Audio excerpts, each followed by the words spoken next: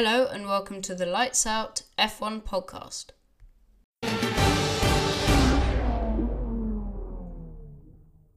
Hello and welcome to the Lights Out race review for the Brazilian Grand Prix, or Sao Paulo as it is now known. It was a fantastic race, one of the most exciting of recent weeks. We haven't had a really dramatic race, particularly between the top two protagonists of the championship, namely Max Verstappen and Lewis Hamilton, pretty much up until Italy, where they last collided.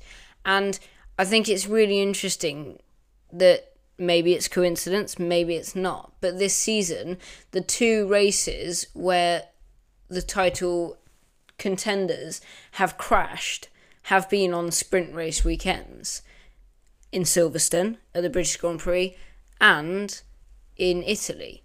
Now, they came very close to colliding again in the race, about 15 laps from the end. I think it was on lap 58, with Lewis Hamilton winning the race after a pretty grueling set of penalties over the weekend.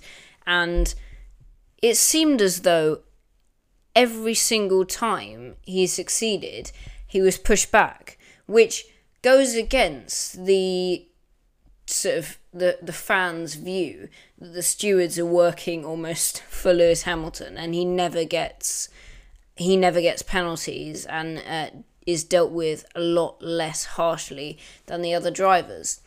Now, I'm going to dive in straight to my 3 points for the weekend. My first is Mercedes' turn of pace compared to Red Bull. Now, in recent weeks, especially at the opening race of the triple header in Mexico, Red Bull were miles clear in terms of performance. It looked like in the practice sessions. And when it came to qualifying, we were all expecting a front row lockout, but not of the kind that we saw with Mercedes locking out the front row. Now, yes, Max did come back to win the race, and Red Bull did secure a double podium. But this weekend, if you went by history, it should have been another Red Bull track, particularly in qualifying. Max would have been on pole here last time we were in Brazil for the race in 2019, but he agreed to have sped in double waved yellow flags. So his lap time then got investigated and he was disqualified. But Red Bull have been really strong in previous years, and Max still recovered after a 5-place grid penalty to win that race. So it shows how competitive Red Bull are at this track. Now, throughout the practice sessions, if we look at the first practice session, which obviously was the first of the weekend, but the first of only two, because of the sprint qualifying, we obviously miss out FP3, and we only have two practice sessions. After the first one, on Friday morning, that is when Parc Fermé begins. So you're not allowed to significantly change the cars, apart from your brake balance and pretty much everything that's on your steering wheel. You're not allowed to change anything else after Parc Fermé. Now, we saw in practice one that Lewis Hamilton was almost 4 tenths clear, 3.5 tenths clear of Max Verstappen. So they looked to have the upper hand, but Perez was still about a tenth clear of Valtteri Bottas. So Red Bull were still competitive. If we fast forward to the second practice session, Verstappen was second, with Fernando Alonso taking a shock first place, but he used the highest engine settings pretty much, because there's no way an Alpine is 8 tenths quicker than Max Verstappen, even on the soft tyres. But Lewis Hamilton in race trim was all the way down in P5, behind both of the Alpines and his teammate, along with Max Verstappen. So being 7/10 or so adrift in race trim didn't look promising, especially with the big controversy of the weekend, Lewis Hamilton being disqualified from Friday qualifying. Now, there is no grey area with this rule, as we've now seen from the ruling from the FIA. If your rear wing is larger than 85 millimeters, if the gap is larger than that, when the DRS is opened, you get a penalty. And Hamilton's was. The team messed that up completely, and they got their measurements wrong. And he was left at the back of the field after a very convincing first place in Friday qualifying, taking a 4/10 advantage over Max Verstappen. Now, he didn't let that faze him. Obviously, that is a huge setback, especially on a weekend where you've already taken an ICE penalty, which drops you down 5 places on the grid. So regardless if he stormed to victory in the sprint qualifying the following day, he would still have had to start P6. Now, being all the way down at the back of the grid, most people counted him out of the win, as is realistic, with Verstappen not looking too far away, and given history how much Red Bull have pushed Hamilton in particular and Mercedes at this track, even though their car hasn't been at the same level of performance as Mercedes. Now, going into the sprint qualifying, I predicted it was going to be a similar sort of opportunity for overtaking as Italy. Obviously, down to the first corner, off the back of a very, very long pit straight, you are going to get overtaking opportunities, no doubt about it. But I didn't think that the DRS would have as big an impact as it did.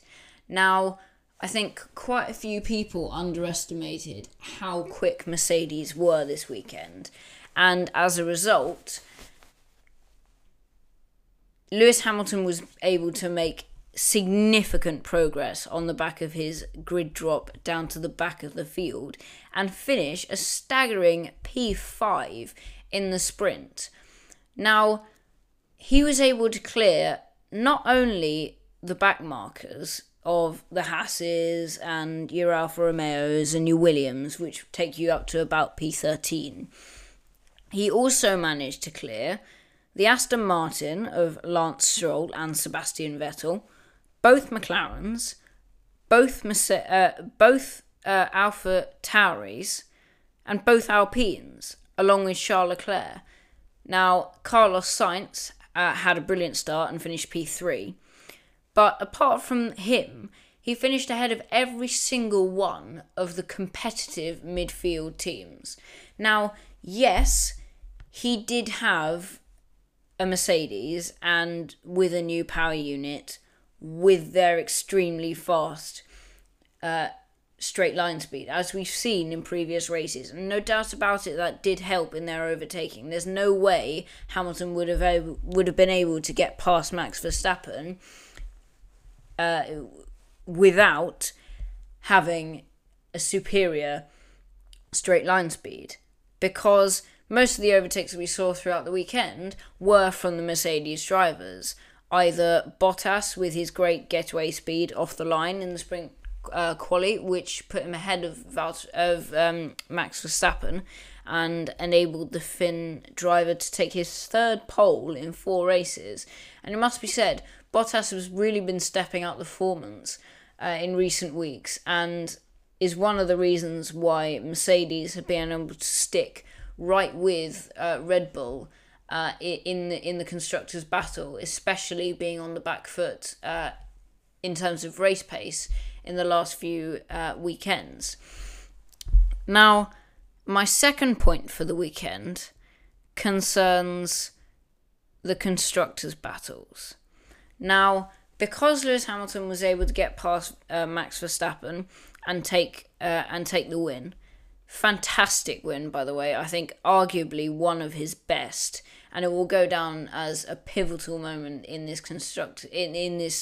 drivers' championship, regardless of who takes the win come the Abu Dhabi Grand Prix. But it must be said, now with those results, it has swung in Mercedes' favour, and because in the Constructors' Championship there wasn't such a huge advantage for Red Bull like there was for Max Verstappen being 19 points clear going into the weekend, Mercedes were only 1 point ahead, so they had a very slender advantage. But because Bottas took pole and outscored Red Bull in the sprint qualifying, and both Mercedes' first driver of Lewis Hamilton was able to beat Red Bull's first driver of Max, and their second driver was able to beat Red Bull's second driver. So that now gives Mercedes an 11-point gap behind to Red Bull in second place. Now, I don't think that's enough to clinch the championship, especially with the races left, but it must be said, the next few races, maybe not Qatar, but the last two especially, rely on straight line speed, and that is a pivotal difference in the performance of the cars, of the Red Bull and the Mercedes, with the German team having a far superior straight line speed, which I think will come in handy as they try to extend that gap beyond any reasonable comeback. Now, the other main battle is with Ferrari and McLaren, and as much as it pains me to say this, it looks like it's over. We have seen throughout the year, McLaren, especially at the start of the year, they looked more competitive as a package. But recently, because Ferrari have still been upgrading their power unit ahead of the 2022 spec engines, they have taken a step forward in performance, with McLaren not really upgrading at all, like most of the teams focusing on 2022, with a huge regulation change. Now, that may have tipped the tides towards Ferrari, and with the next few races, especially in Qatar, I don't see McLaren swinging a fairly vast 31.5 points gap between the two teams. Now, McLaren have been a lot more unlucky this season than Ferrari. Now, the main example of teams being unlucky for both of these constructors, for McLaren, it came in Sochi, with Lando being P1 up till the end, and it broke my heart, along with every other F1 fan. And not only did he not take home his first win, but he also missed out on another podium to extend a brilliant third season in the sport, and to really solidify his true potential, which he's shown this season. But I think he has been really unlucky, and he would have had another 15 points or so with that result. Now, Ferrari, they were unlucky in Monaco. I think that's the best example, with Leclerc taking pole and them not fully checking the car ahead of Sunday's race after he binned it in the second swimming pool section, which ultimately bagged him pole position from Max Verstappen. But it must be said, that was his fault. The rain wasn't Lando's fault, and yes, he made the decision, along with the team, to stay out and not pit for Inters, but it was Leclerc's mistake in his driving that led to him not being able to start the race. However, Ferrari did still go on to take P2 in the race with Carlos Sainz. So there are swings and roundabouts with this season, but it looks like Ferrari, after all of the trials and tribulations, are going to come out on top of McLaren. Now, my third point for the weekend concerns Alpine and AlphaTauri, and I wanted to save this constructors' battle until the end, because For the last 2 races now, both of these teams have been level on points. Last weekend, they were on 106 points. And now, with Alpine securing a double points finish, with Fernando Alonso taking home 2 points in P9 and Esteban Ocon 4 points in P8, that matches Pierre Gasly's 6 points, finishing in P7 behind the 2 Ferraris. Now, I was listening to the radio messages as all 3 of the drivers came across the line, and the Alpines were fairly disappointed, especially with Fernando Alonso, who had better race pace than his French teammate, but he wasn't able to time his pit stop in the virtual safety car as well as other midfield teams did, and so he lost time there. But he definitely could have been challenging Gasly at the end for P7. Gasly was fairly content. He knew that the Ferraris were a step up in performance, so P7 was really the most he could do. And at the moment, he is starting to have more support from Yuki Tsunoda, but it's fairly inconsistent. So he's still hauling most of the points for AlphaTauri. And I think with the races to come, there aren't many street circuits left. Qatar, yes, is a street circuit, but it's not high downforce, so it's not a typical street circuit like track. And so I think it will be difficult for Alpine to lose from this stage. Although Pierre Gasly has been so good in the last season and a half, especially, or 2.5 seasons after he was dropped from Red Bull, that it will be really interesting. And I think arguably the best battle left in the Constructors' Championship, because of how close the gap still is, being 0. Now, my driver of the day, I'm going to have to give to Lewis Hamilton. This drive will go down in the history books as one of his most successful drives. It is his first victory from 10th on the grid. It's not his furthest victory from the front, starting on the grid, but it must be said, given how competitive the entirety of the midfield has been this season, and really not that far away compared to previous years from the top 2 teams, it was a really fantastic drive, showing all of his experience coming through the field, but still expressing his drive that he's still got.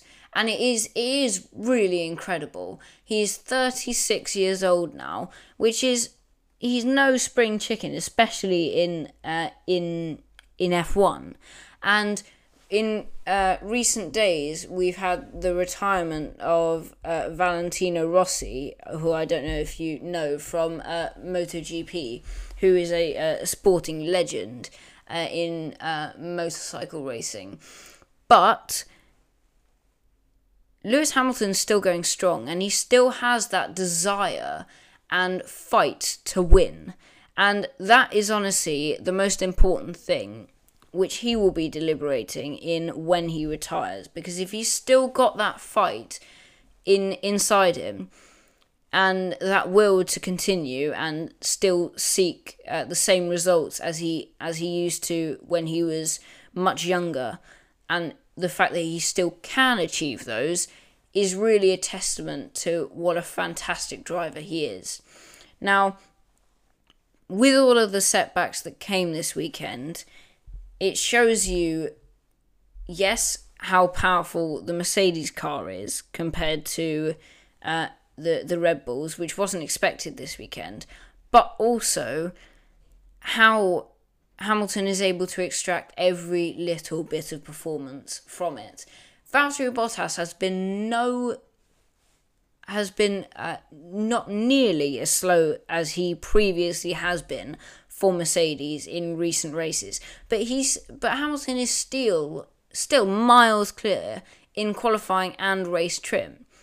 And although Bottas does sometimes get the better of him in qualifying, there has been an interview recently conducted by the F1 organisation in which Bottas commented on why he hasn't been able to fully challenge Hamilton for a Drivers' Championship. And the reason he gave is because he is just always at the top of his game at every single track that they visit, and he hardly ever has a bad weekend. And I can't remember the last time he had a really poor weekend and he really just wasn't on the pace. Regardless of whether Red Bull were quicker at the track, he just wasn't there in the end when it mattered in qualifying and in the race, and he wasn't able to take P2 behind Max Verstappen. My third and my last topic for the weekend is the team on top. Now, this week it was difficult to decide because I didn't want to combine Hamilton and say and go with Mercedes. So I'm gonna decide on Ferrari. Now, in the last two races, they've really pulled away from McLaren, and yes, that is because they're one of the few teams left still developing their 2021 car, and whether that is a smart move come 2022 spec race cars, we'll have to see. But they have secured, with this new power unit, that P3 in the Constructors' Championship, which secures them a huge advantage in terms of funding compared to P4. So a really impressive job all round from Ferrari, and it looks like Carlos Sainz and Charles Leclerc are a really good pairing. Their competitiveness is very much matched this season, and I think it's one of the strongest on the grid. So that's one of the reasons their consistency together is one of the reasons why they will almost certainly take this Constructors' third place home at the end of the season. Thank you very much for listening, and next week we will have the race review for the Qatar Grand Prix, the last of this triple header, and there we're down to the last two races of the year. I'll see you in Doha. Bye bye.